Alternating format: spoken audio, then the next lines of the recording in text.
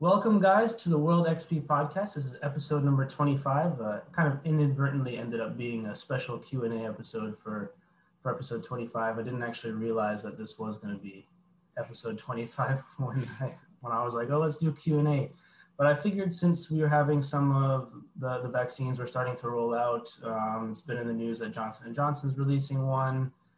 Some of them are 2 shots, some are 1. So I figured it would be a good idea to get you guys back on to sort of discuss these sorts of things. So I did post on Instagram, basically just asking for some questions. But before we get into that, do you guys want to do a quick sort of recap of sort of your backgrounds and that sort of thing? I know you guys were on episode 7, but for those who didn't get a chance to watch that episode, I think it would be good to sort of to go around the horn and do a quick recap. So Katie, we can start with you.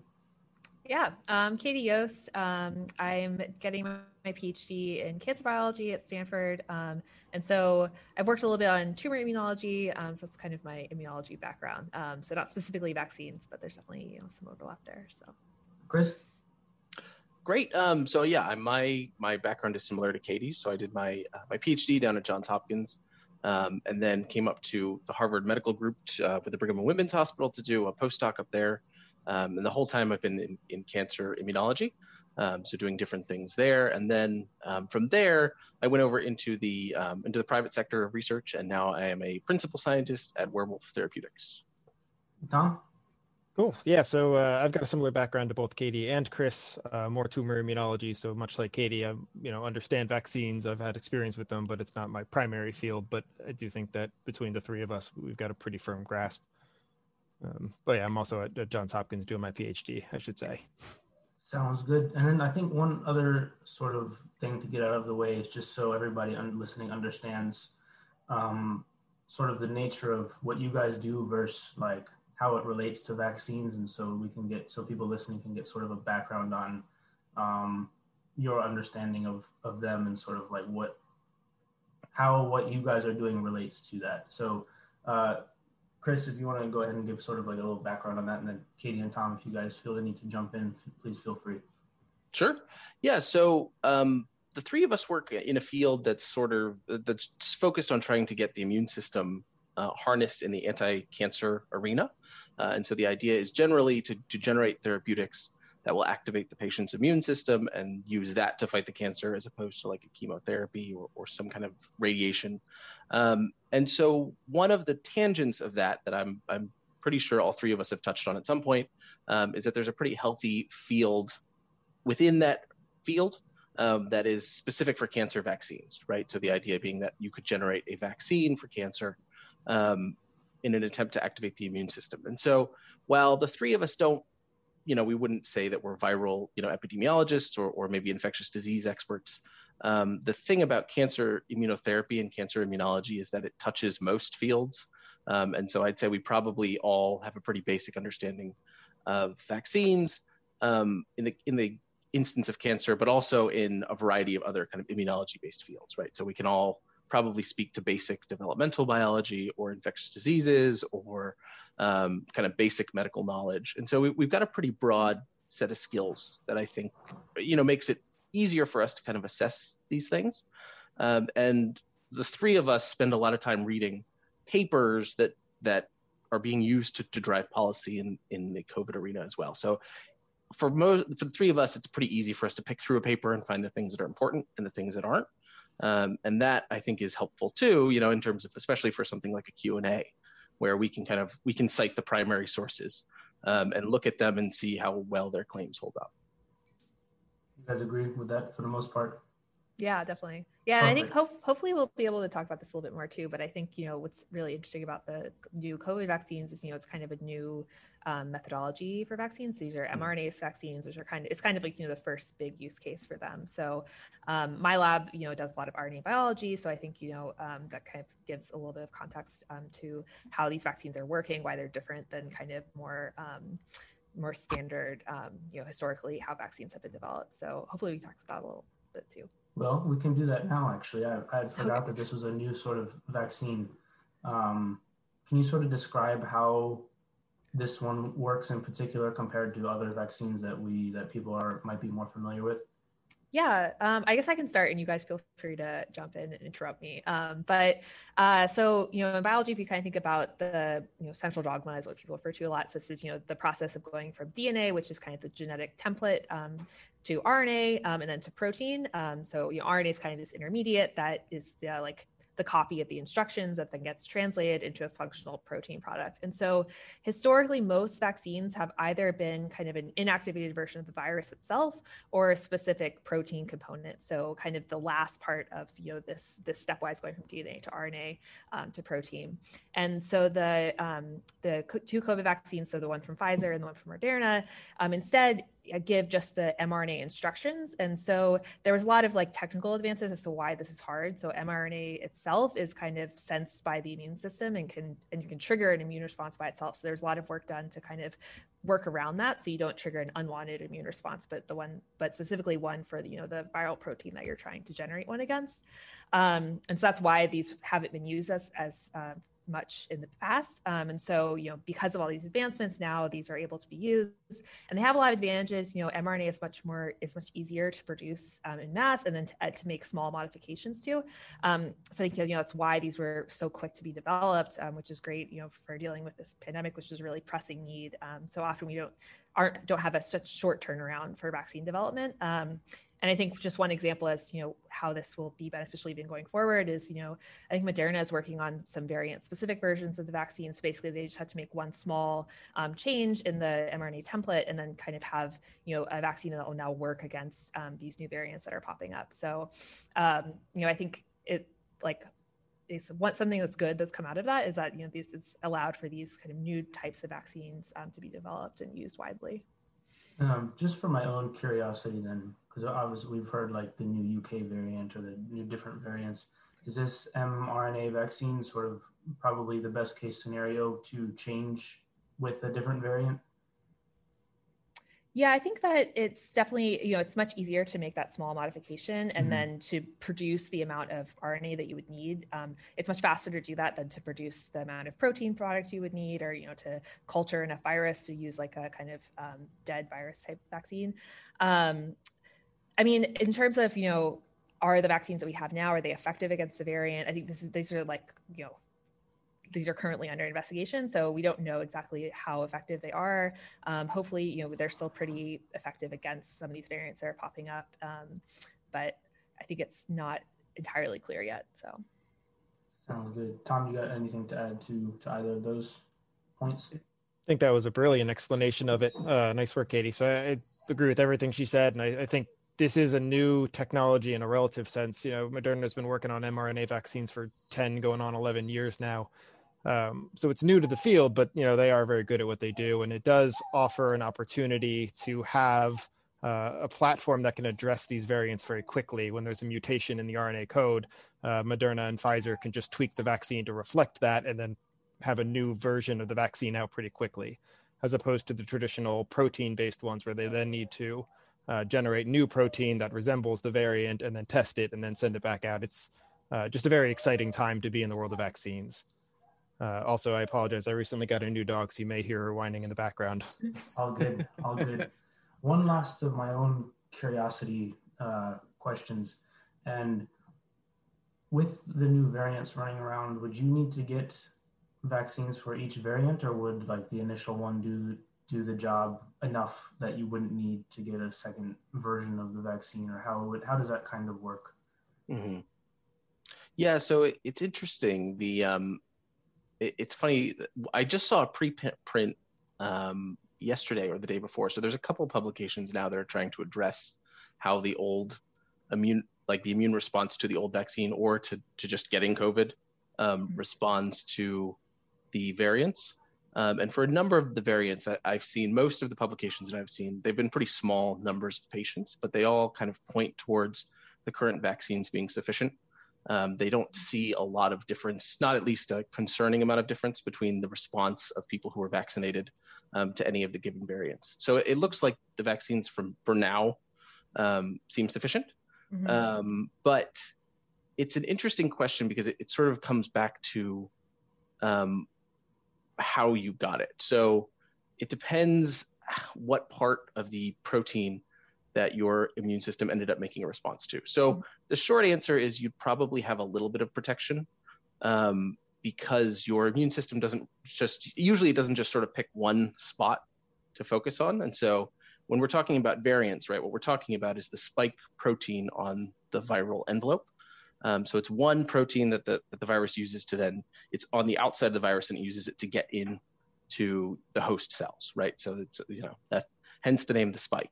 When people talk about a variant, what they're talking about is part of that protein that they've switched one or two amino acids, right? So amino acids are the things that build proteins.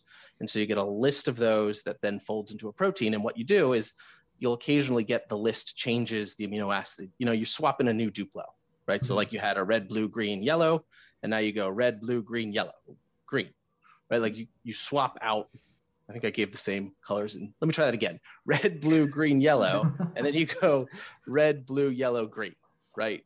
And so if you were focusing on that sequence of 4, you'd miss it, right? Because it's now a different sequence of 4.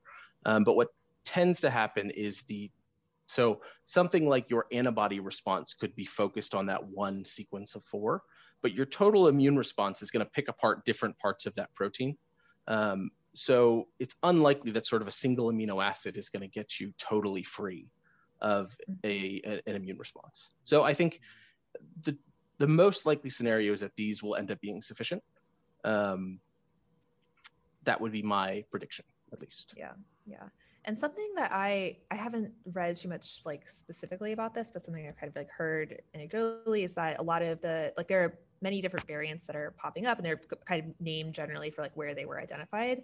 But I think that there's been convergence on kind of, what part of the spike epitope is being changed. So, even though we're talking about all these, a number of different variants that are cropping up, they're probably more similar than to each other.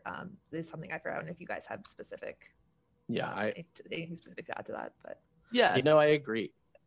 And I think, go ahead, Tom. Go after you. So one other point I'd like to point out is that people don't know that there's actually, when you look at it from a genotype view, there are thousands of variants. Mm-hmm. Right? There's not 5. There's thousands. There's probably tens of thousands, if not hundreds of thousands, running around.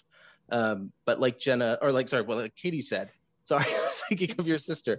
What Katie's pointed out is good, is that the programs, the viruses tend to converge in certain spots. So you have thousands of variants, but a couple spots tend to give it an advantage. And then so those grow out, right? As opposed to being sort of non-productive. But there are thousands, if not tens of thousands of variants running around at any given moment. Mm-hmm. Yeah. And in that vein, I think it's important to note too, that we talk about variants because for instance, in this case, the spike protein is having some sort of amino acid change, which is potentially changing the spike protein just a little bit. But there's actually a sweet spot here where if the spike protein changes too much, it no longer works. So the virus can't drastically change it. It has to subtly change it. So there actually is a little bit of selective pressure here where the right variant has to come along. You can't just change everything. Imagine a car, right? If you're looking for a blue car and we make it a red car, it's still a car. It can still drive. It can still do stuff. So maybe you can avoid detection. If I take the 4 wheels off, that is also a variation. We have changed the car. The car no longer works, right? So I don't actually care if I can't recognize it because it's non-functional. So there is a sweet spot here where these variants have to change the spike protein to avoid the immune system, but they can't change the spike protein so much that it doesn't function as the spike protein anymore. Hence this convergent evolution idea where there are lots of variations, but they're all happening in roughly the same part of the spike protein, because if you mess with other parts, it doesn't work anymore. Right. So with that, we can have this kind of cross coverage because there's only so much it can change before it no longer works. And that's an important idea, that if it could change it drastically, then it could avoid in a heartbeat, but it can't. It has to play by certain rules too. Gotcha. So what I'm hearing is the current vaccines are sufficient. All evidence suggests. Long story short, yeah. Awesome. All right, so let's get into some of the questions that we've got now. So the first one is the first two are from Taryn, but the first one is, I've heard that even after getting the vaccine, you will still have to quarantine from some jobs if you come into contact with someone with COVID. If the vaccine is meant to stop the spread, then why are people having to quarantine after contact? Shouldn't it increase your immunity increase your immunity to being even a carrier. That's a tough one. Anybody want to jump in? I'm happy to lead us off if you guys want. Feel free to jump in and add or correct anything you see fit. But I think the takeaway here is it's sort of like running up a score, right? Winning is about winning. It's not about winning gracefully, right? So 95% success means 1 out of 20 people it doesn't work for, right? At least not noticeably. So extrapolate 1 out of 20 to 320 million people in the United States. There is a chunk of people that this won't work for. And it doesn't mean it isn't a successful vaccine. It's a highly successful vaccine. It means 5% of 320 million people it could potentially fail for, right? And we don't know which of the 20 it is. And this is assuming that it's the Moderna and the Pfizer, right? So because we can't be sure, we want to run up the score. Everyone gets vaccinated, everyone quarantines, everyone wears masks, everyone social distances, and we can end this thing. If we assume that 95% is 100% and everyone starts taking their masks off and congregating and doing whatever they want because they've been vaccinated, this will propagate the virus even at a slower rate than non-vaccination, but it will still propagate the virus faster than if we kept all of our safety mechanisms in place, right? Yeah. This is like saying we have airbags in cars. Why do we need seatbelts? And the answer is because no system is perfect. So we want to be redundant. Maybe in one crash, the airbag is perfectly fine, but in the others, we want to have the airbag and your seatbelt, right? So I think it's the overkill is underrated approach, which is just because you've been vaccinated doesn't mean you're the one it took for, or even if it did, let's just everyone wear masks. Let's just everyone be extra safe and let's nip this thing in the bud. Let's run up the score. I'll push back a little bit on that one, and only because I don't know if you guys are aware, but the CDC has actually updated its recommendations, right? So if you have been it's a weird combo, but effectively it's if you have had 2 doses of your vaccine and you're 2 weeks out from the second dose, and you're within 3 or 4 months of that timeline, and you are told that you have come in contact with somebody with COVID, you are now they no longer suggest you quarantine. If you've been vaccinated, you're not that's not in the CDC recommendations any longer. And I think that's reflective. I mean, this is something that we can probably talk about as a group. But I think there's a version of this where there's a scientific answer and then there's a public health answer, and they don't always line up, right? I think once you're vaccinated, I think the evidence is pretty clear that that's the best protection you're going to get, right? Like you're not going to get better. That's sort of wherever you'll be, and as Tom said, you are rolling the dice a little bit, but there's no version where you get a better roll. It'll always be 95%. But on the flip side, unless everybody's going to start carrying around cards that say, I've been vaccinated, how do you know, right? When somebody walks in, whether they are vaccinated or not, right? Do you just take them at their word? And so there's a little bit of this that's public health and public reaction management, and there's part of it that's science, right? That's sort of the scientific side of things. So for example, I would say if I were vaccinated in my own life, I don't really see the necessity to wear a mask or social distance any longer. On the flip side, I will not stop doing it because there's a public aspect of it as well, right? So I would not consider myself a danger any longer, but I also am playing a role in keeping sort of public order while everybody gets vaccinated. And I think that's kind of the mix. Is there have been a lot of times where I've seen people like wearing the scientist hat and then they're wearing the public health hat and they don't tell you when they've switched hats. And so you end up kind of going, well, where's the science behind that? And the answer is it's not really a science answer. It's a public health and sort of public behavior answer. But I don't know what you guys think. I mean, that's obviously my own opinion that might draw some heat. So fair no, warning. I would agree with that. I mean, I think that, right, like where we are now, it's definitely, it's what, less 10, 20, maybe we're getting close to 20% of the population has been vaccinated. And, so it's not the majority by far, which is what we would need, for like effective control. There's still, widespread cases in the community. So I think, even after you get vaccinated, it's still, in the public health, for those reasons, it's smart to wear your mask and then I think for given states, there's different recommendations on what happens if you do come into contact with a positive case, but you've already been vaccinated. It's a little bit of a gray area right now, but I think all of it is, just trying to, like Tom said, have as many safeguards as we can, while Mm-hmm. while we're still like in the process of getting things under control. And then once cases start dropping, then you can start being a little bit more flexible in some of these areas too. So one of the things that came to mind when, Chris, you were talking about the science versus the public health answer, is when Texas decided that they were going to reopen everything. I know they got a lot of heat for that. Is that reopening sort of the science answer, and they're expecting people to still be responsible and still, just because you don't have to wear a mask doesn't mean you shouldn't type deal? Is that sort of the vibe you got from that, or do you guys have different takes on that? I don't know. It's a good question. I generally tend to think not a lot of anything that anybody has done has been particularly science driven. I think there's another game going on that, like, you wear the phrase "the science" as a shield, but it's not about the science. It's about whatever other pressure you're under, right? You're trying to look good in front of the camera. You're trying to signal to people, whatever you want to call it. The truth is, I don't know what's going to happen with Texas. Tom and I were talking about this the other day, and I think this is it's an experiment. Right now, a lot of people don't want to be part of a human experiment, but it is an experiment. And I think one of the biggest failings I've seen during the COVID period is that people never circle back, right? So let's draw a line in the sand now, right? Let's ask public officials what's going to happen. Predict it for me, right? And then in a month, let's come back and say, okay, you said X, Y, or Z would happen. Did it happen or not? And if it didn't, then I need you to update your model. Right? There's something wrong with the way you're perceiving everything. It's okay. We all made, you're making assumptions in your model and how you thought things were going to play out, but something is wrong with your model. Or you were totally right, at which point you should continue to make predictions.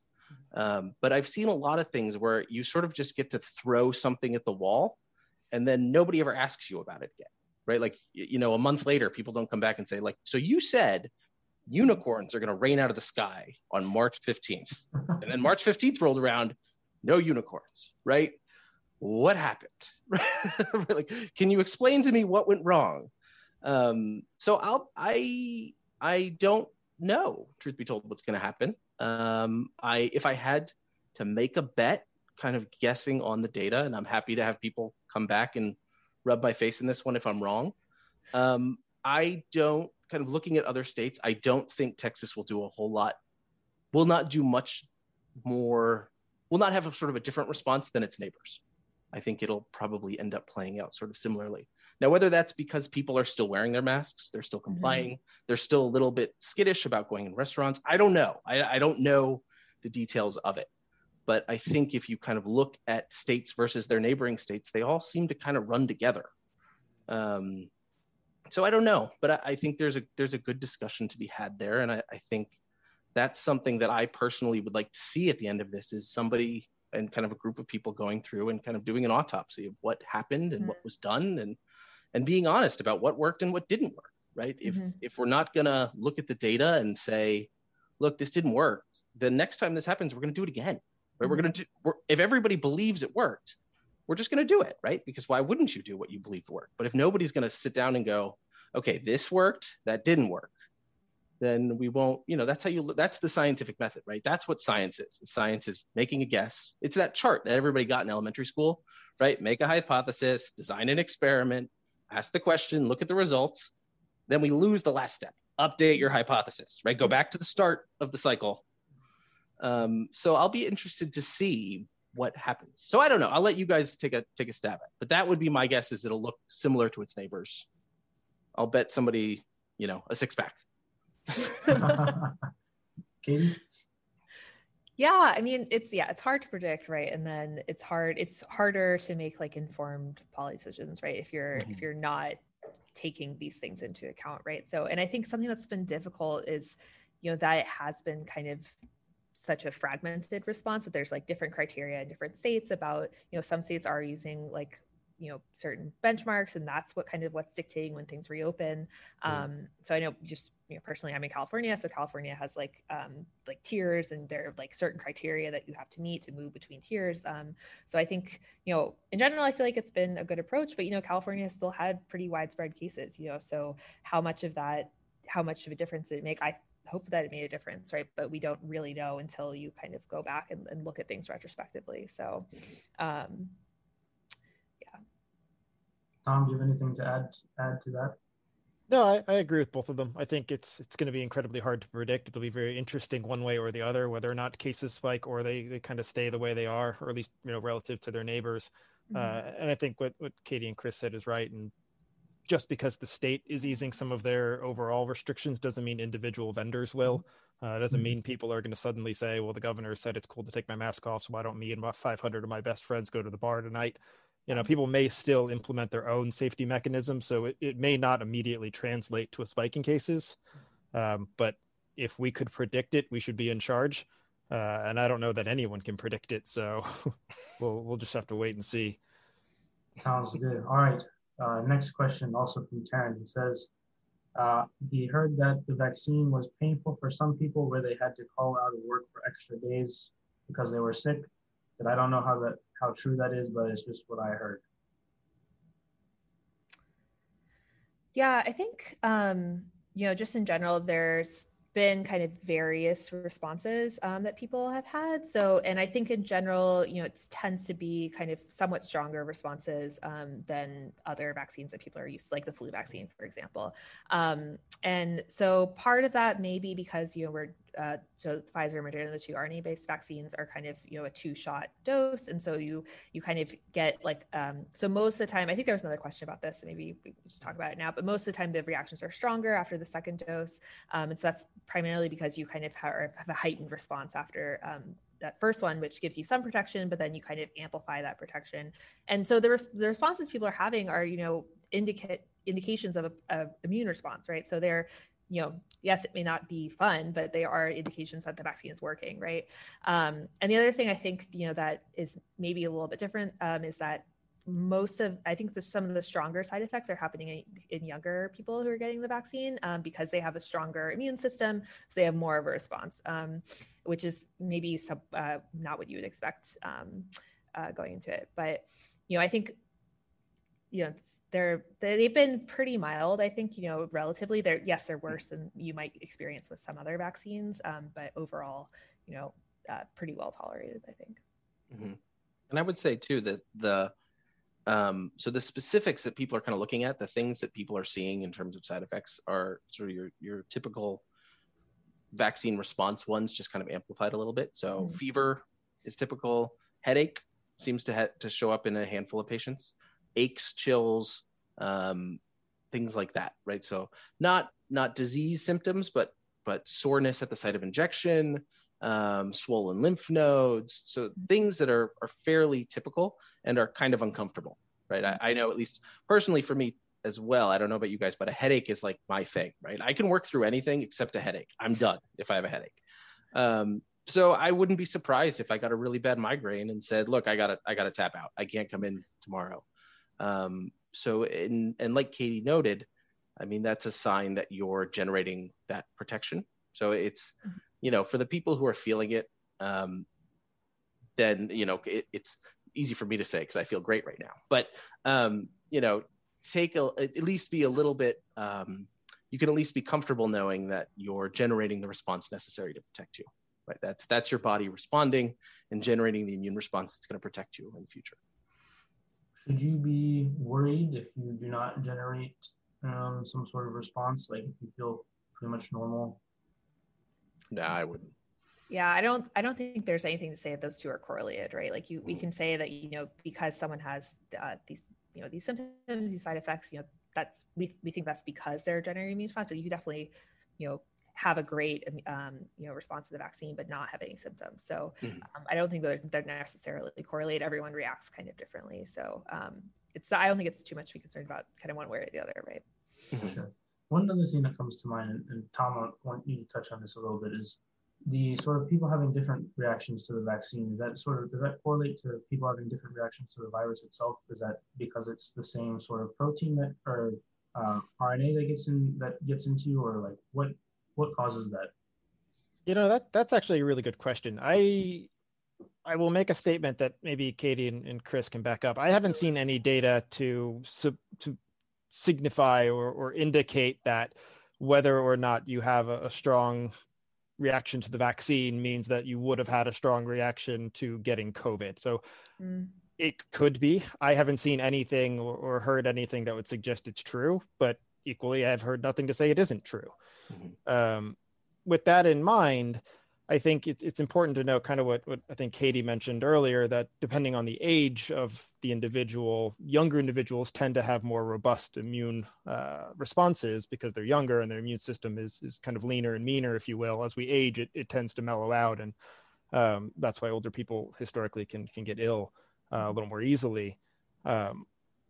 So I don't know. I don't know if the two are related or if it's due to something else entirely. I imagine there are just so many variables.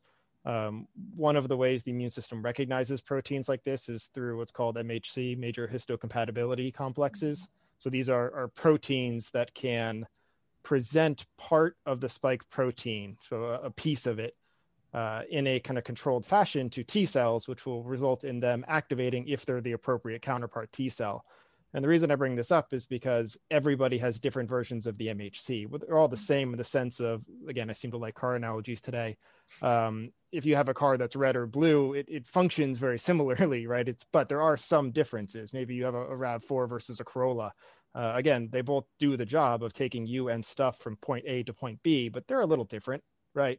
Mm-hmm. So this is the MHC could play a role into this depending on your exact combination of which version you have. And every person, put 10 people in a room and you're going to get 10 different answers.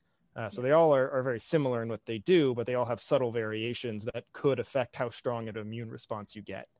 And this is me sort of extrapolating. Again, I haven't seen the data to fully support this yet. Maybe Katie or Chris have, but it's a reasonable assumption. But again, it just comes down to patient variability. Yeah. And I think one thing it's a little tricky here is, because this is a new type of vaccine, we don't kind of know how much of this is driven just because of how the vaccine works, right? So we don't have another thing to compare for a given person. For most people, this would be the first RNA vaccine they've gotten, right? So you can't compare against and say, is it something inherent about the spike protein about, it being a COVID vaccine, or is it just because it's an mRNA vaccine and you just are generating a stronger response to that? So maybe once we start developing more of these for other diseases, then you'll be able to make those types of comparisons, but we don't have that yet. Gotcha. One other thing that came to mind before we get back to the questions, but Tom, you talked about your immune system being more robust when you're younger. What sort of things just generally can people do to help keep their immune systems strong in just day-to-day life in general? Yeah, so it's a good question. So naturally, diet is going to be huge, right? Vitamin C is good for your immune system. I'm sure everyone's heard of that. You get those airborne where they give you 10,000% of your vitamin C in a given day, vast majority of which is just going to pass right through you. But nutrition does help. Exercise absolutely helps. People have shown that if you're cardio and weightlifting, that they tend to have, and again, all of these are correlations and probabilities, but people who exercise and eat well tend to have better immune systems later in life. It's also been shown that as you age, your thymus, which is a gland where your T cells mature, tends to get fattier as you age. And with that, your T cells don't mature as well. And that can lead to a weakened immune response later in life. So I think diet and exercise are two of the biggest factors that we as individuals can control over trying to be healthy later in life. And I think that's probably true outside of the immune system too, right? Your more muscle you have, the better your cardio is, the better you eat, the healthier you're going to be across the board, including your immune system. Gotcha. Yeah. And there's a funny fact that a lot of people don't know about the immune system, which is it sort of has two circulations going on, right? So it circulates in your blood, which is driven by your heart. So that's obvious. But the second way that immune cells circulate is through your lymph. It's called lymphatic vessels, right? So it's a secondary fluid called lymph. And it goes through these lymphatic vessels, which basically are one-way valves, and it only moves when you move. It's not hooked up to a pump. right? So like it moves by you kind of moving, and pressure pushes things through, and it's a one-way valve, right? So there is some evidence that just moving regularly, right? So doing a little bit of exercise, a little bit of cardio, like there's a mechanism by which it makes sense that your immune system gets a better sense of things, because your lymph is probably circulating better than if you were sitting at a desk all day, or right, because otherwise it doesn't move that much unless you're moving. So I could see a scenario where that would be helpful. And even if you look at sort of the COVID breakdowns, it's a tough analysis to make in the United States, because we do have, I mean, myself included, a lot of people who are overweight, from a medical perspective. But when you kind of look at the breakdown, the number of people who fall into the hospitalization and death category who have no comorbidities is exceedingly small. And there's an aspect of personal health that I think that should carry on beyond COVID, right? It's just generally, I don't know about you guys, but whenever I'm, actually going through an exercise kick, I feel better. I have better energy. I'm much harder to go down on like a sickness or, my kids are little germ factories. They're always bringing home colds. If I'm in good shape and kind of running around, it's pretty hard to take me down. But on the weeks where I'm really crammed down into the office and I really can't get out and exercise, I find myself getting the sniffles more often. So totally correlative to myself. But I think it's probably true broader than just me. Katie, do you have anything to add to that?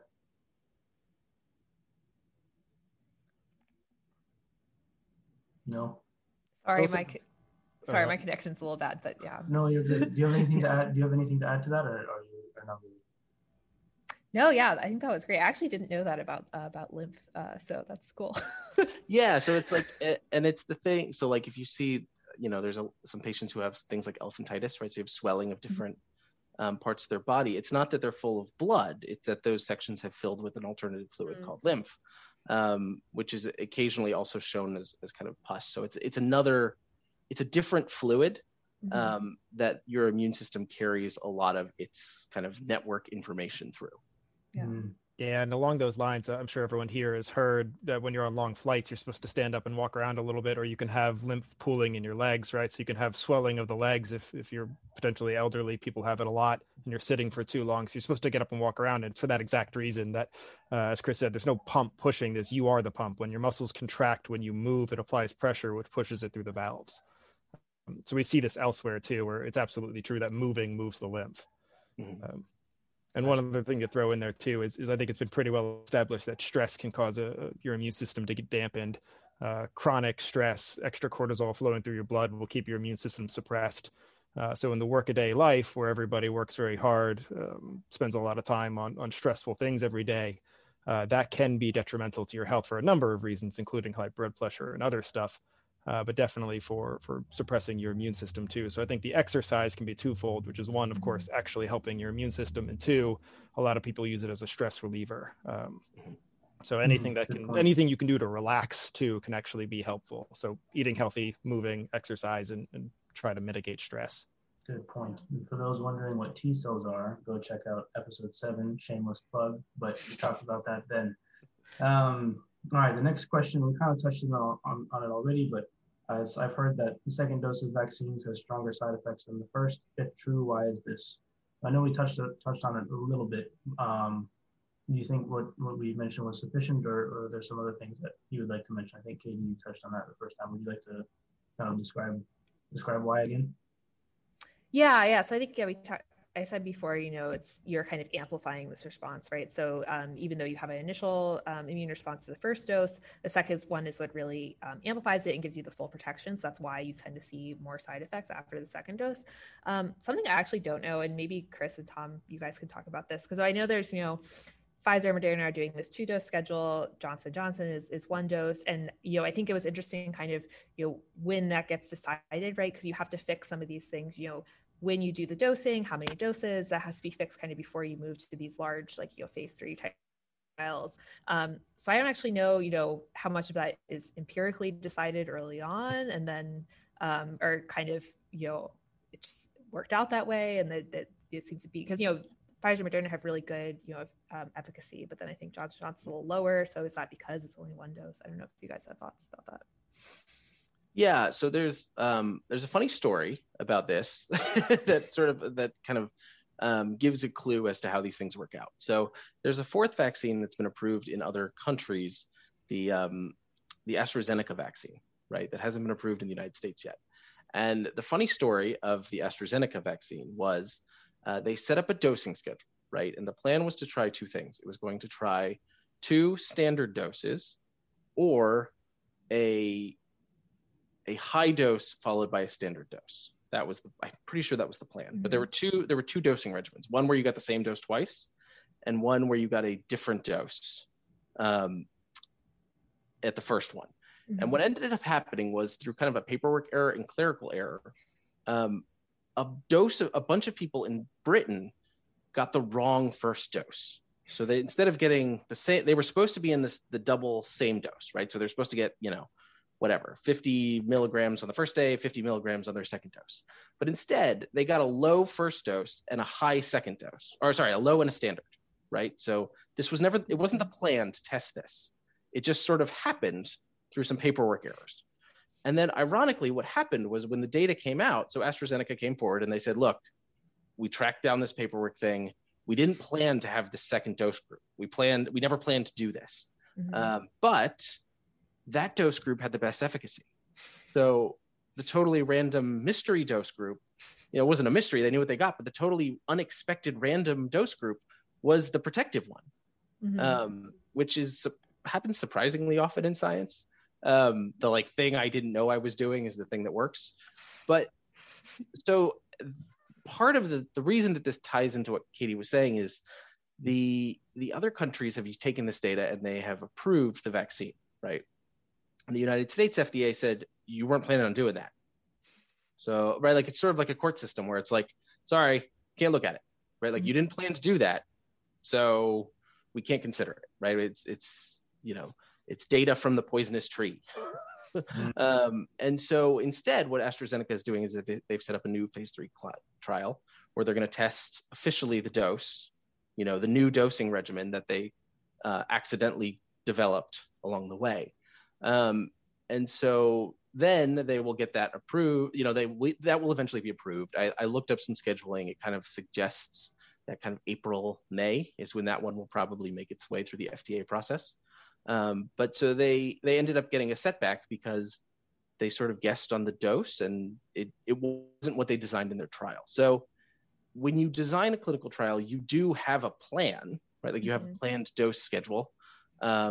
But somewhere along the lines, the companies made a judgment call, which was, Moderna said, look, we want to make sure we get the best efficacy out of this deal. This is what I imagine happened I don't know what happened in their boardroom, but I imagine what happened in their advisory board meetings was, listen, if this thing doesn't work, we're not going to get approved. So take the conservative approach, dose people twice, prime boost. They probably had some mouse models that suggested they could get better efficacy out of 2 doses or a better immune response. That I know they had done some monkey clinical trials as well. And so they probably had some internal data that if they gave people, or if they gave monkeys 2 doses, that they got a better protection than if they gave them 1 dose. And so they committed to the 2-dose schedule, right? And then they tried it, and then they stuck with it. Because if you start to fiddle with it, much like getting a mortgage, if you start to fiddle with what you were doing, the bank gets uncomfortable. If you start to fiddle with the clinical trial protocol, the FDA gets uncomfortable, and they tell you whoa, we don't like what's going on here. So a good example of that along the Moderna Pfizer vaccines is that I think it was maybe a week or 2 ago, the New England Journal of Medicine published an update on these vaccines. And what they did was they went back through and they found people who fell off the vaccine schedule, right? And they selected specifically patients who only got 1 dose and asked if they were protected, right? Because we never tested 1, we just tested 2 and then it worked. Yeah. And then if it's not broke, don't fix it, right? And it turns out that if you get a single dose, you're, from those kind of smaller studies, you're anywhere from 80 to 90% protected, right? But now we're sort of committed, right? So to get the FDA to move, it's probably not going to happen, right? Unless you're going to do another trial with 1 dose and see what happens there. And I just don't think there's a lot of push or a lot of interest in developing that. But yeah, it's an interesting question. So it's a little bit of both. The company has an idea when they go in.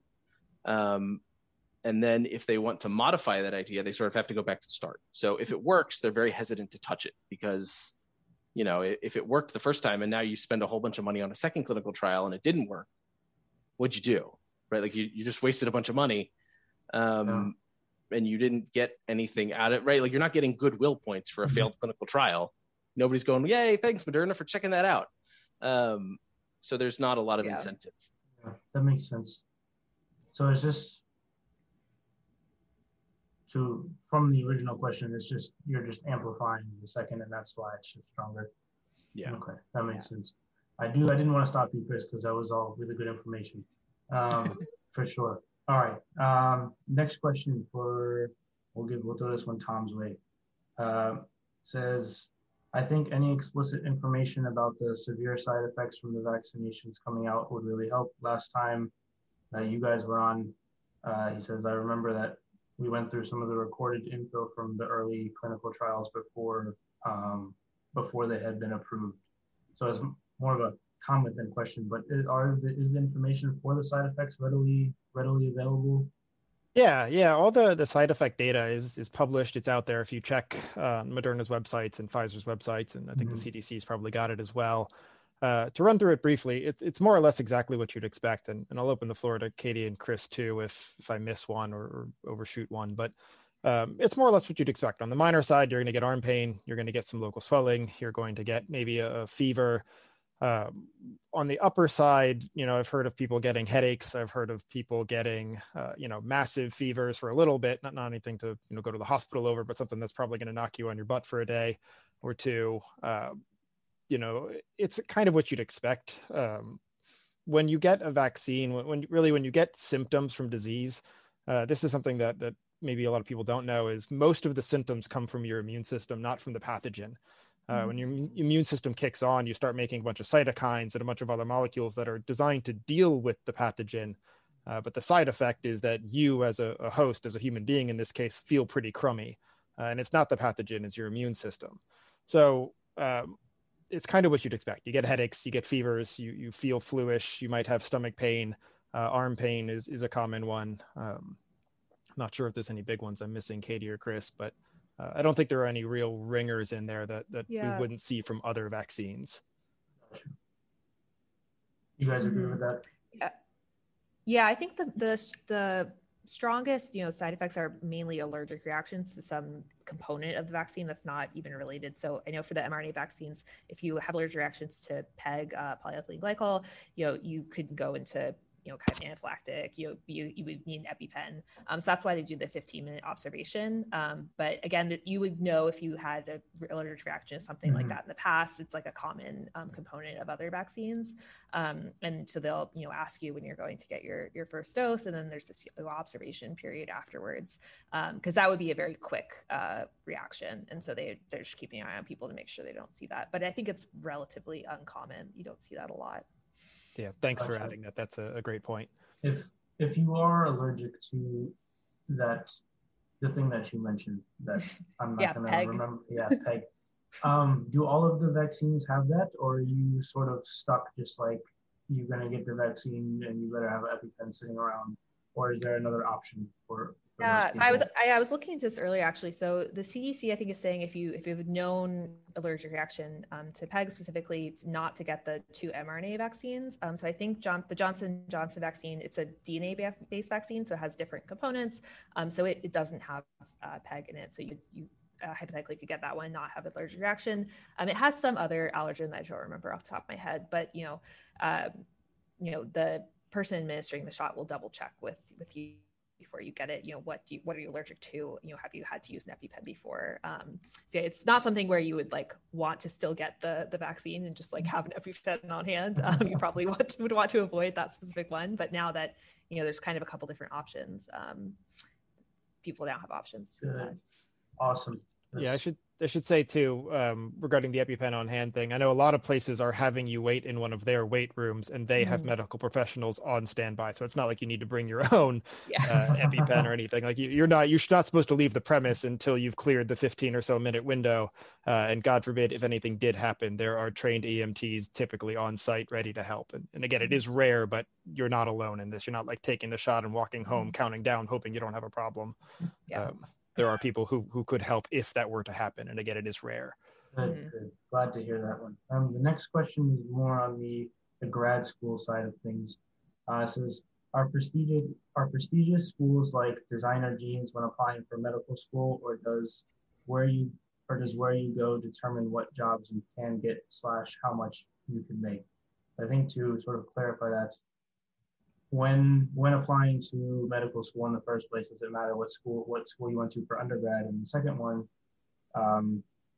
does where you do your postdoc or your doctorate, does that matter when applying for jobs? And if so, how much?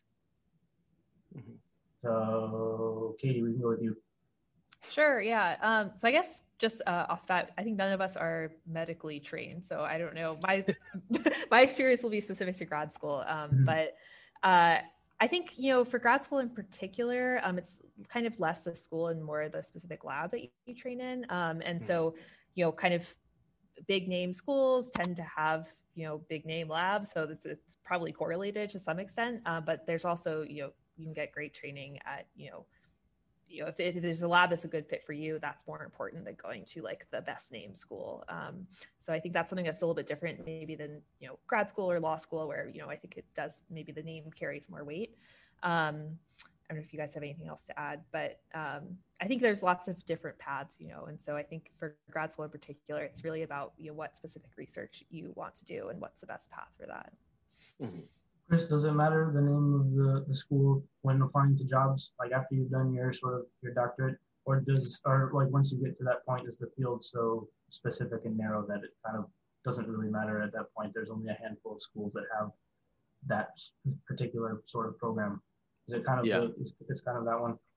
Yeah, I mean, at least when I look at resumes, I'm fairly uninterested with the name of the school. Once you've got the degree, then I'm more interested in your publication record, and I'm more interested in projects you've worked on and who you've worked with.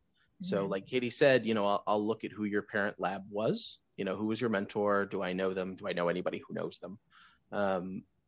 And same thing for a postdoc, right? Like, do I know this name? And then I can do a little bit of diving, right? So I can look in to see what this lab has published, and do I like their data? Do I not like their data? Do I think they do well with methods or not? And then there's a chance in sort of the interview process too at least what I always try to do is try to quiz people on their technical skills, right? And so I always ask like a pretty awkward question, but I've learned to just commit to it, which is, I'm going to give you whatever the technique is. Let's say I handed you a vial of cells. Now I want you to walk me through how you would do whatever this thing is in as much excruciating detail as possible, right? Like just tell me every single step. And a lot of people shy away from that, right? They're like, I don't really want to bore you. I'm like, no, bore me. Give me every number, how many times you pipette, give me the whole thing. Because your hands and your technical skills are far more important to me than your credentials. And I think that's probably true in a lot of companies. I mean, I would be amiss at saying that there aren't people who look at your resume and kind of do the old boys club thing. They're like, oh, you're from whatever school. But I think you don't want to be employed by those people, or at least I don't want to be employed by those people. Right? So, yeah.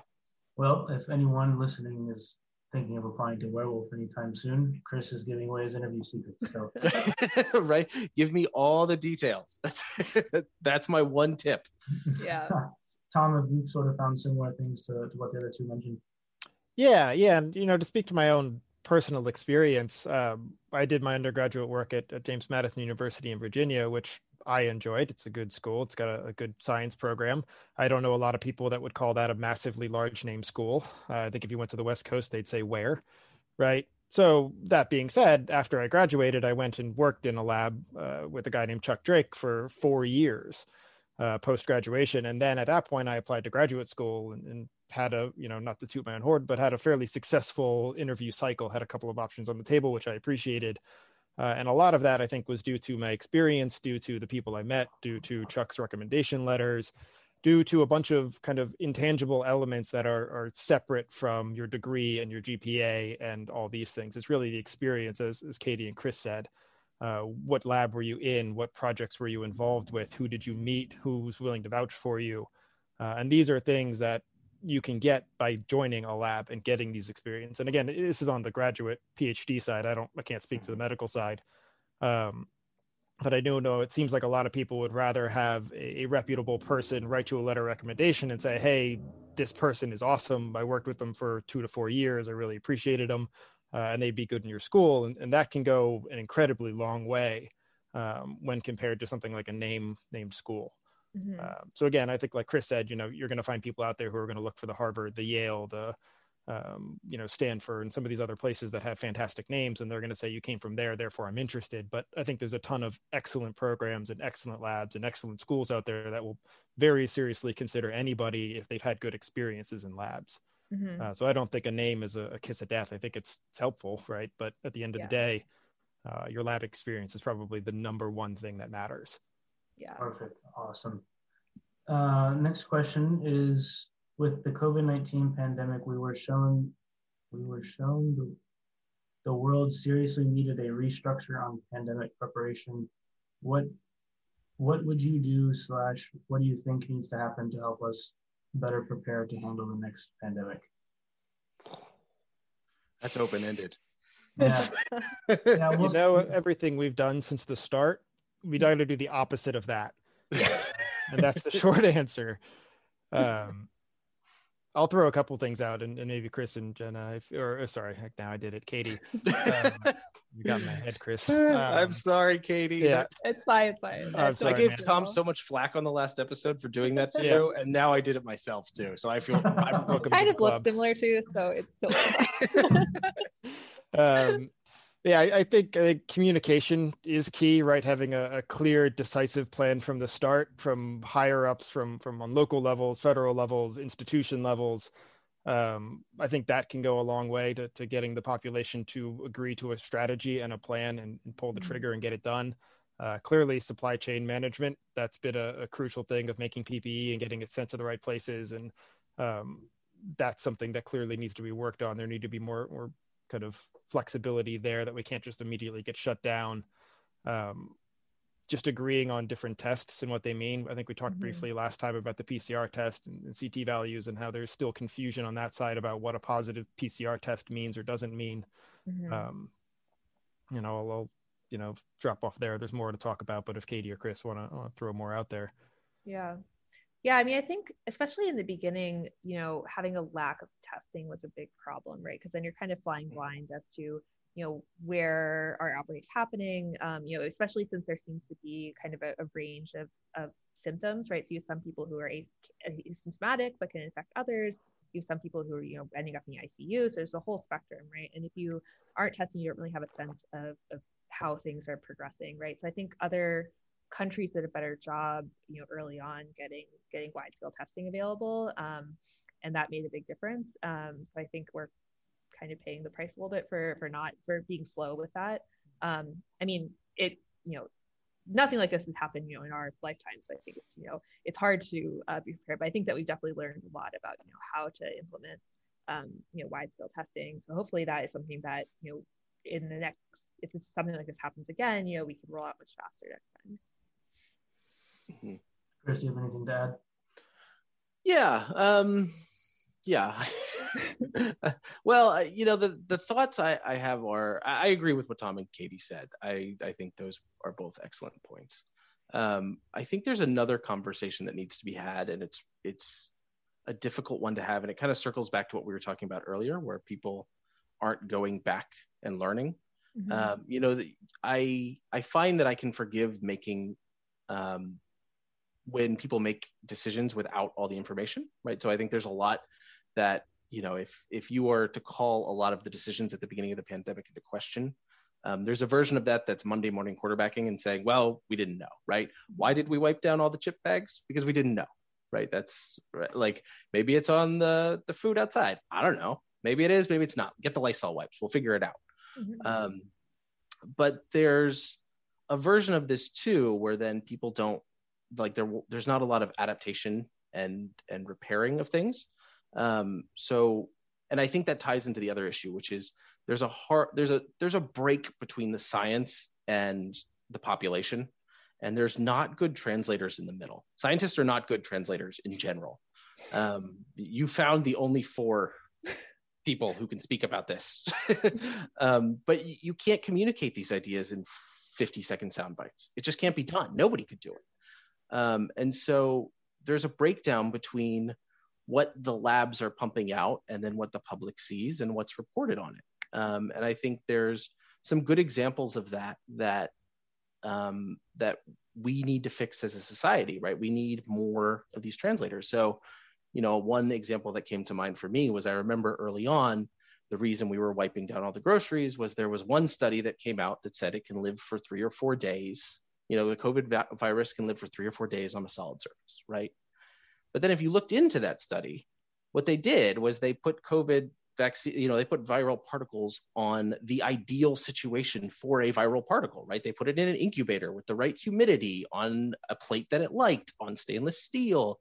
Nobody was blowing wind on it, or, that they put it in the ideal situation. And then it turned out that if you just took that flask and put it outside for 15 minutes, it died, right? And so there's a disconnect, right? So the first study comes out, and then it's just reported to the high heavens, right? COVID lives forever on everything. It's everywhere. It's a ghost, right? It's just everywhere. It's in your house. It's on your food. It's, it's floating through the air, through your window, right? It's everywhere. Yeah. And there wasn't anybody to stop and say, listen, we publish these studies all the time, right? Like we publish studies, and it happens a lot in the immuno-oncology field, right? I feel really bad for cancer patients because I feel like cancer patients get stung by this particular problem a lot. And this was the first time the general public got stung by it. So cancer research has this problem, which is lots of people will publish a study, and then a news organization will pick it up and they'll say, new drug XYZ, is it the new breakthrough for cancer? And so that if you're a cancer patient, you go, what is it, right? Like I need answers, I need options. And so you look into it. And then it turns out what they did was they put a cell line in a dish, and then they put some of the drug on top of it and the cells died, right? And there's a great XKCD comic about this where they say, I wish we had it. If we do show notes, I'll send it to you so we can link to it. But it's addressing this point, right? So the basic gist is whenever you see a study that says, this drug kills cancer in a dish, remember that that a gun does the same thing, right? If you happen to just shoot the dish and there was no more media in it, the cancer would die too. If you opened the dish and set it outside, it would die. If you put it in the microwave, it would die. If you just didn't feed it because you didn't want to go in on the weekend and change the media, it would die. And so there's an aspect of this where you need somebody to come out and say, listen, I understand their data is not wrong, but the interpretation is wrong, right? When you put something in an ideal lab environment, it is not the same as putting it in real life. And so we sort of did that a lot of times, right? Like we would get whatever the panic thing of the moment was, and then it would get screamed to high heavens without anybody going, hey, wait a second, like that doesn't say that, right? That's not what that looks like. I mean, even now with we talked about the variants, right? I remember it was only December where everybody was talking about how the variants were coming and all the waves were going to happen. And these ones were infecting children, watch out. And then, cases dropped off. And now I read this morning that the variants are something like 20 or 30%, of the infections in the United States, but the cases still dropped off. It doesn't look like they infect children that much more. Right? Somebody had one inclination. They published one study, and then everybody took it and ran with it like it was true. I think something that's been particularly hard, during COVID, because like the research is happening so fast and gets picked up, and it's such, it's on everyone's mind, right? It's like affecting everyone's daily life. So I think, news organizations want to report on new things that are coming out, but a lot of times, there are caveats. I think it's kind of, you mentioned this earlier, Chris, this distinction between how we would talk about things in like as a scientist versus how, what is the way to talk about them for public health. And I think even now with, do you wear a mask after you get vaccinated? I think that there's the right public health answer, but maybe that like undermines some of the confidence in the science, right? Like, do I still need to wear a mask because the vaccine didn't work? And it's like, no, it works, but it's like, we still want everyone to wear a mask, right? So I think changing how we talk about these things is something that hopefully we all learn something from, just because we're asking you to wear a mask after you get vaccinated doesn't mean the vaccine didn't work. It's just, we think that most people should still be wearing masks. And if everyone stops, then, people who aren't vaccinated lose that protection, right? So there's a lot of caveats to these things. I think you have to talk about them or say like, why are we giving this type of advice, and not just expect people to follow it without understanding the reasons. I think this summer, Chris, there was often times when I would see something on the news, or like somebody that I had played soccer with 2 weeks before had like a positive case. I remember I called you a couple of times this summer and I was like, should I be worried about this or not? And every single time you were like, no, you're fine. I was like, okay. Well, it's hard, right? I mean, the problem is that it's hard to come up with an example because there's not a lot of other arenas that affect everybody's life. But for the first time in a long time, infectious disease became on everybody's plate, right? Everybody was looking at it going, what is this? Well, I heard somebody say this. Well, I heard somebody say that. And one of the things people don't understand too about sort of how the scientific publications work too, is that there's sort of two ways. There's a way science is supposed to work, and then there's a way that it kind of, I feel like, really does work. And you guys can comment on this one too. What's supposed to happen is, Eric, you publish a paper, right? And you say, this protein does this thing, right? And then Katie, Tom, and I all try to replicate it, right? Eric publishes it. And there's a version of this where it's like, I don't like Eric and I want to make him, pay for this. And then there's a version where I'm like, I really like Eric. Let's see if it works, right? Either way, I'm going to try and replicate what you did, right? And then what happens is, if I can't replicate it, but I also can't find anything wrong with your data, I just stop looking at it, right? That's what happens is I don't demand that you retract it. I don't call you out on the carpet and say, Eric, this data is wrong. I can't make it happen, right? So that's why you're wrong. Instead, we just sort of stop talking about it, right? And it just sort of goes away, and that's kind of it. And that, I feel like, has happened to a lot of things in COVID land too, right? Which is, we talk about this thing, and then we just sort of stop talking about it, right? Like it just sort of goes away, right? Like we talked for a while about, over the summer, we talked that kids were super spreaders, right? Like it's not just that they spread it, they were super spreaders. And then we just sort of stopped talking about it, right? We didn't come back and say, like, nobody came out and did a newscast and said, look, in July, I said this thing and I feel really bad about it. They just sort of stopped talking about it, right? It just goes away, right? We talked about Kawasaki syndrome in children, right? Like all the children who get it are getting this crazy multi-organ inflammatory disease.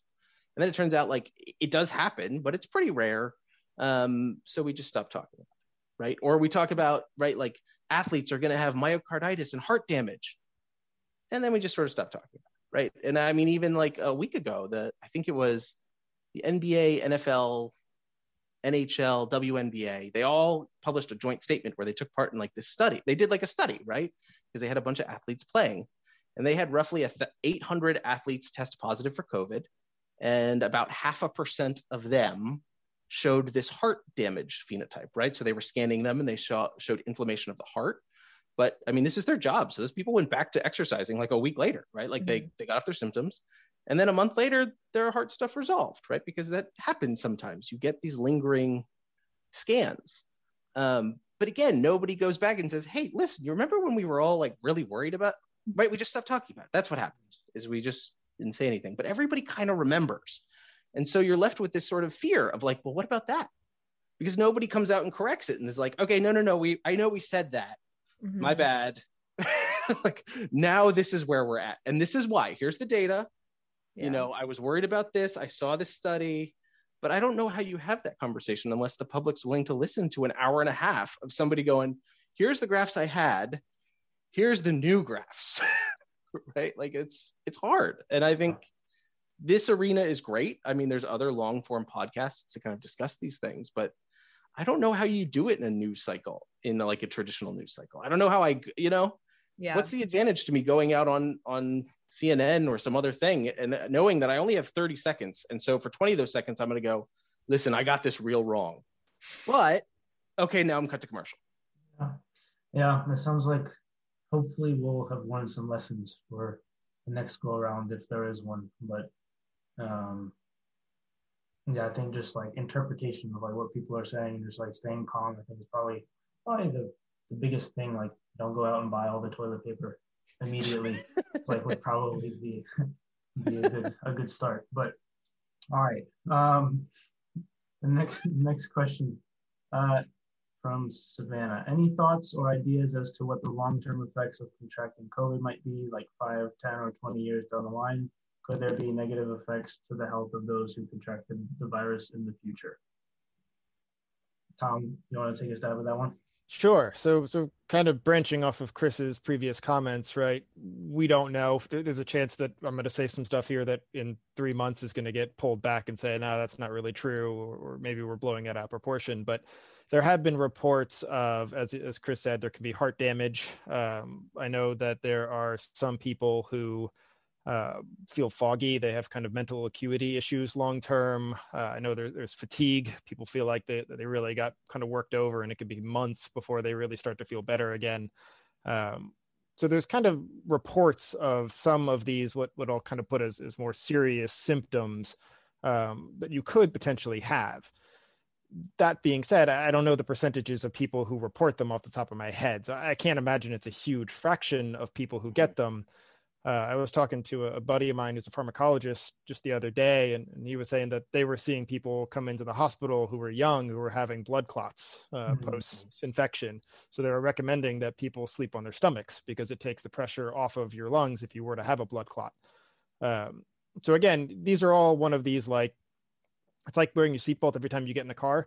Vast majority of the time, you're not going to get in an accident. So it's all preventative, and it's really not going to come into play, but occasionally it will come into play, and you might be grateful you did it. So I can't tell you exactly how likely it is that these things can happen, but there are definitely people out there who have had blood clots. There are people out there who have mental acuity issues, who have massive fatigue. I've read reports of people losing, 50 pounds of muscle mass, and these were healthy dudes. And, it can happen. Some very odd symptoms can happen, and definitely the heart damage. So there are lots of possible long-term effects of getting COVID, but I won't speak to the probability of getting them because I don't know off the top of my head. I imagine it's low, but I just don't have those numbers, so I won't report them. Fair enough. Katie, do you have anything to add to that? Yeah, I was just saying, I think following up from what Chris said earlier, like these reports of kind of dramatic, like long-term side effects are what make publications and what make the news. But the vast majority of people who get COVID and recover, even if they did have, a pretty serious infection, won't have these like long-term effects. So I think that's something that, it's not as flashy, but is probably closer to the truth. So. Yeah. And I will say along that line, not to go back in time here and go back to the previous segment, but I think part of this is that the public is getting to see under the curtain, under the hood a little bit here, that like this is more or less the scientific process, to be honest. It looks chaotic. And it is, but typically we don't report all of this stuff in real time. We, the community, review it. We say which ones we think are reasonable, replicable, not, and we build off of it. And then the general public typically gets brought in towards the end once we've kind of sorted through the noise of a new area.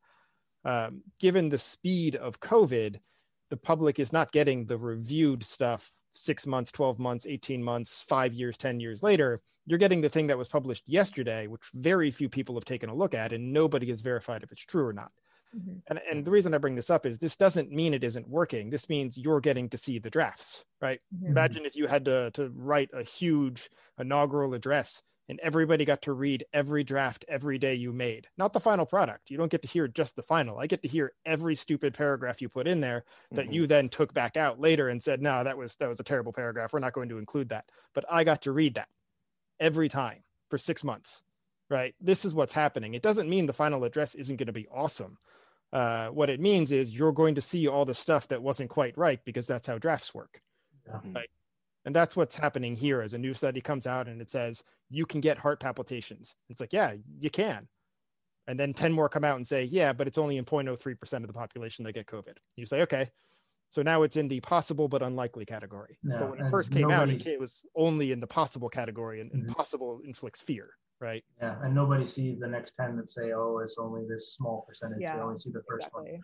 Right. So I think that's what's happening is people are seeing the scientific process play out in real time, but they're not seeing the checks that we put in because you're seeing the product before it's finished. You're seeing the prototype, not the final. That makes sense. All right. Next question is, do the current practices of many public spaces and restaurants actually help prevent the spread of COVID, like wearing your mask but not at the table, like not when you're eating, or like 6 feet between tables, that sort of stuff? Does that actually help? You're just trying to get us in trouble, aren't you? I'm not trying to get you guys in trouble. This is what the people want to hear. I'm happy to take that one, but I'm going to lean on you two to back me up. Bye, Tom. Yeah, right. So I think the short answer is going to be we're going to operate in the shades of gray territory. You're asking better or worse is a scale, not an absolute, right? Mm-hmm. Is it better to wear masks? Sure, right? It neutral or better. It can't possibly hurt. Mm-hmm. Is it better to space people out? Can't hurt. It's either neutral or better, right? Fewer people indoors, having windows open, all of which is going to be better or neutral, right? It can't hurt. How much it helps is the question mark, right? And I don't have the numbers, so I won't speak to them. But I can tell you that just based on logic, really and truly, if we wanted to nip this thing in the bud, we would shut down all businesses everywhere. Every single person would stay home for 2 weeks, and that would be it, right? So what you're really asking is it safe enough to open up businesses and try and do both the economy and safety simultaneously? So I can tell you that if you're infected and you're walking around a restaurant without a mask, you're probably going to infect more people. That being said, if you're infected and you're sitting at a table by yourself, you're probably still dangerous to some people. But maybe if I'm on the far corner away from you in that restaurant, I have a higher probability of being safe. So I imagine all of these things help. It's just a semantic question of how much. 5%, 20%, 50%, 90%. And I don't know, this is where I'll lean on Katie and Chris. I don't know that those numbers are really fully known. Yeah.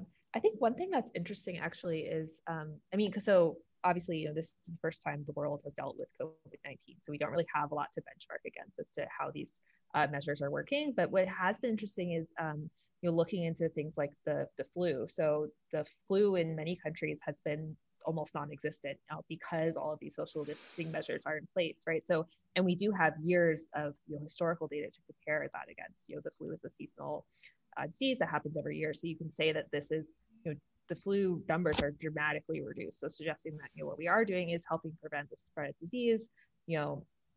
Is which is where's the gray area?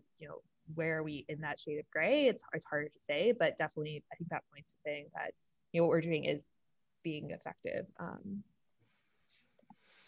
Yeah, I'd agree with that. I think that's a great way to look at it. Is we do have fewer flu cases, so it must be doing something. So it stands to reason that another similar respiratory disease would also be affected by these measures. Gotcha. But I will say too, along those lines, the flu's down everywhere, right? Even in countries that didn't do much, it just sort of went away. I don't have an explanation for it, but it's gone in India, right? How is it gone in India, right? How is that even possible? Right? I have no idea. I'm not saying I can explain it. But I think these are the kind of things, right? That there's a question here that needs to be answered, right? Because at the end of the day, I'd say all three of us are interested in trying to protect the most people possible. And I don't know that anybody here is interested in security feeder, right? I feel really good about it. It didn't save any lives, but everybody feels pretty good. So that, it kind of brings back to what we were saying at the beginning. I really want an autopsy when this is all over. I think you could make lots of synthetic controls from lots of places, right? You can watch what other places do. You could, if I were running a lab, I'd be going down to Texas right now to try and figure out what's compliance look like, because that's a big question. Yeah. If everybody's still complying, but the mandate's gone, then it's a useless control. But if everybody goes, woohoo, spring break, right? Then you can find something out. I don't know. I think it's an interesting question. And I'm not hopeful that the autopsy I want will happen. because it would involve going back and assessing damage done. And if you can't score points with it, then I don't think anybody in the current arena is going to do it. Right? Like if I can't go back and be like, yeah, but that guy did it, then I don't think anybody's going to do it, which is unfortunate. All right, we'll get into it. There's a couple more. When I got my second shot, the nurse made a joke about how my vaccination card is the most valuable thing I have right now. It made me think, do you think that proof of vaccination could be a requirement to do things in the future, like getting on a plane? Are people going to be divided based on their vaccinations? Kind of a scary thought. This is not a science question anymore. Like, we're out of science. No, it's not. Yeah, we're into policy. I'm still not trying to get you in trouble, but who is? I need to know the name. Who asked? Yeah. Got to protect his sources. Yeah, we can talk about that offline if you want. Is that something that you guys are willing to go into? I guess. Or is that something that you guys are willing to go into? Or if not, we can go on to the next one for sure. Yeah. I mean, I guess my hope is that, within the next 2 to 3 months, anyone who wants and is eligible to get a vaccine will be able to get one. And so this will kind of be a moot point, right? In the meantime, we're still practicing, social distancing, wearing masks, right? So I think I recently got my first dose. My day-to-day behavior has not changed very much, right? It probably won't until, even after I get the second dose and, the 2 weeks after where I'm, immunized. So I think that probably it's unlikely to happen, but I'm not the one making these policies, so.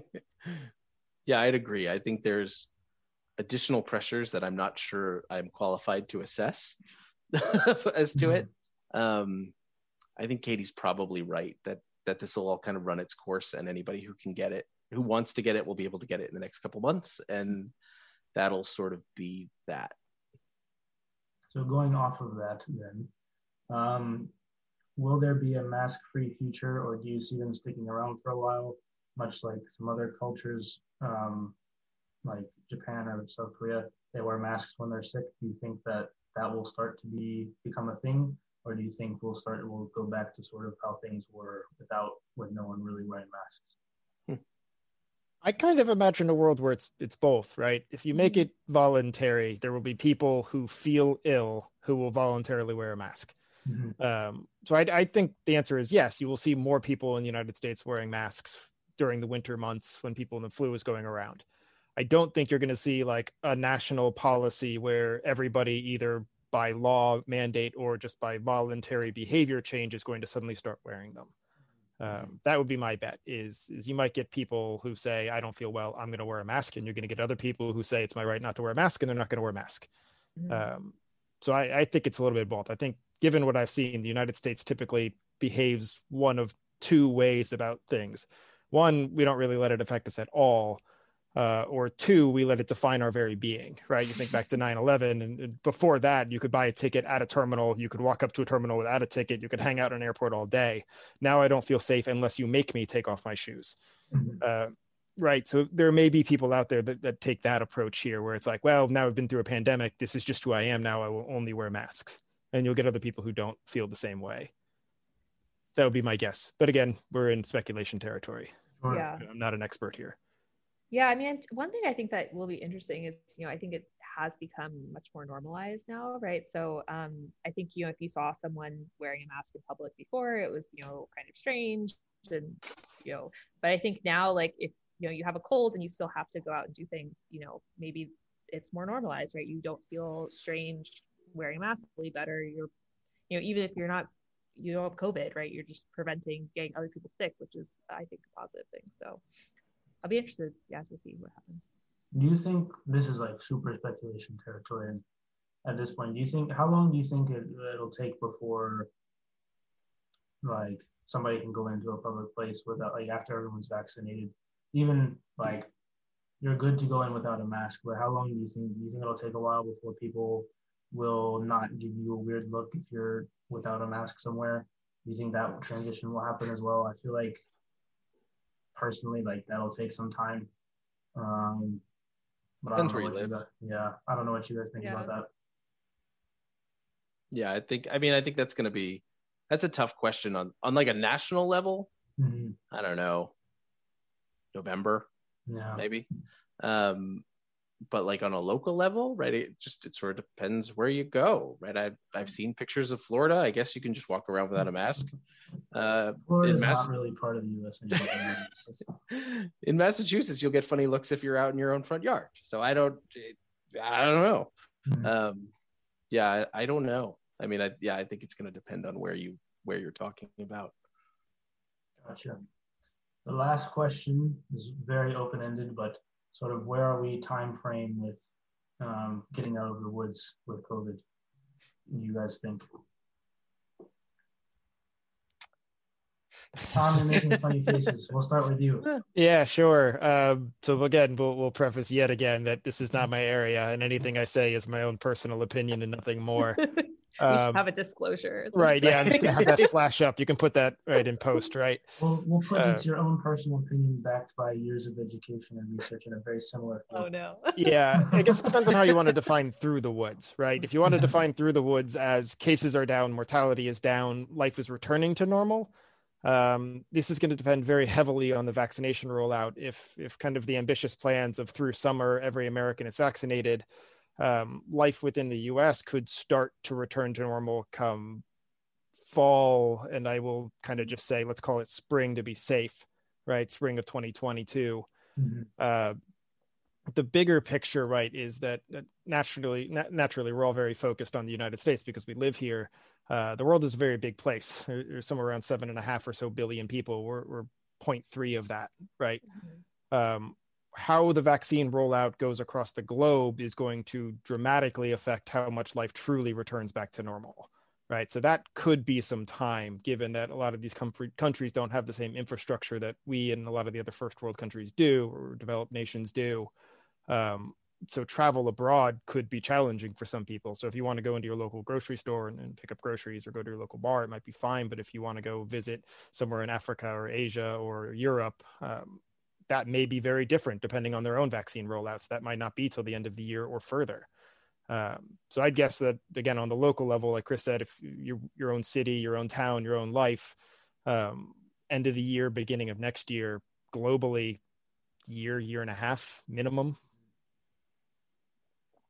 Katie, thoughts? Yeah, I'm optimistic for that timeline as well. At least, in the US, right? And hopefully, the rest of the world is not far behind or ahead of us. So it definitely is variable. But I think finally there's a light at the end of the tunnel, so that's a good thing. Yeah, I mean, I'll take the accelerated timeline. So that, again, I'll say June. This is what I'm, and here's why. Here's my rationale. I saw a publication in the New York Times a couple weeks ago, and I haven't followed this up on the data side of things, so take it with a grain of salt. But it was documenting deaths in nursing homes compared to general population deaths. And what you saw was that the nursing home deaths completely diverged from the general population death rate. And the reason that they were putting forward was all of the long-term care facilities, for the most part, have been vaccinated as of December, January. By February, that population is well protected. Mm-hmm. That population makes up nearly half the deaths. I mean, in some states, it's more than that. It's 60%. Yeah. So, I mean, if you could vaccinate everybody over 55, that accounts for almost 90% of all the deaths to COVID. Yeah. Right? I mean, you don't have to vaccinate everybody to get out of the woods. You have to vaccinate everybody over 55. That's what you need to do. Mm-hmm. And so, yeah, I think that can be done faster than, say, getting everybody vaccinated, right? Like, and even like we talked on this earlier, and I forgot to mention it, but the Johnson & Johnson vaccine, right? It seems to have a little bit of less efficacy in terms of preventing milder and severe COVID, but it doesn't seem to have a difference in efficacy when it comes to preventing death, right? Mm-hmm. So if it depends what you're concerned about, right? If we're going to call the end of COVID when people stop dying, which is probably what I would say. I mean, that would be sort of my ideal. I'm not super concerned with people getting like sick and then getting better. But if your goal is, if we're calling getting out of the woods decreasing deaths by 90%, I think you could get there by June with hyper-focused vaccination protocols, stratified on age, right? Yeah. And that's which is a lot of states are doing. Yeah, most of them are based on age for exactly that reason. I mean, I don't think it means that we stop, once everyone over 55 is vaccinated, right? Because the longer these things can spread, you get, mutations. So I think, we should still work towards, everyone that wants it to get it. But I agree that, like, I think when the at-risk population is vaccinated, that will be hopefully earlier. So, well, hopefully, knock on wood, that Chris's prediction is more true than yours, Tom. Hey, all the way in next year. Hey, I'm rooting for him. Maybe I'll say August to be like a happy medium. There we go. Look at you being diplomatic. Tom, it's your last chance to fix this prediction. Nope, this was a pandemic that was going to be over in a 3-week shutdown, and here we are, like 14 months later. So I'm not feeling optimistic about Jack. I hope I'm wrong. I pray I'm wrong. I would love to be wrong. I'll get a mug that says I was wrong and I'm happy about it, and I'll drink out of it every damn day until I see it. Don't worry. Right. You can put my name on it, and I'll come back on the show if you'll let me and use it. Of course. Only if you hold it up right at the beginning. So proudly. Cheers. Proudly. I will drink through it the entire episode. But until I see it, I'm hesitant. Well, we've got through all the questions. It's been about 90 minutes. I appreciate having you guys back on. It's been a very educational. Hopefully we'll be out of the woods soon. But any last rounds from anybody? If you're eligible, please get your vaccines. Thanks for having us back. It was great. Sounds. Yeah. Get your vaccines, people. Get your vaccines. All right. Bye, everybody. Thanks. Bye.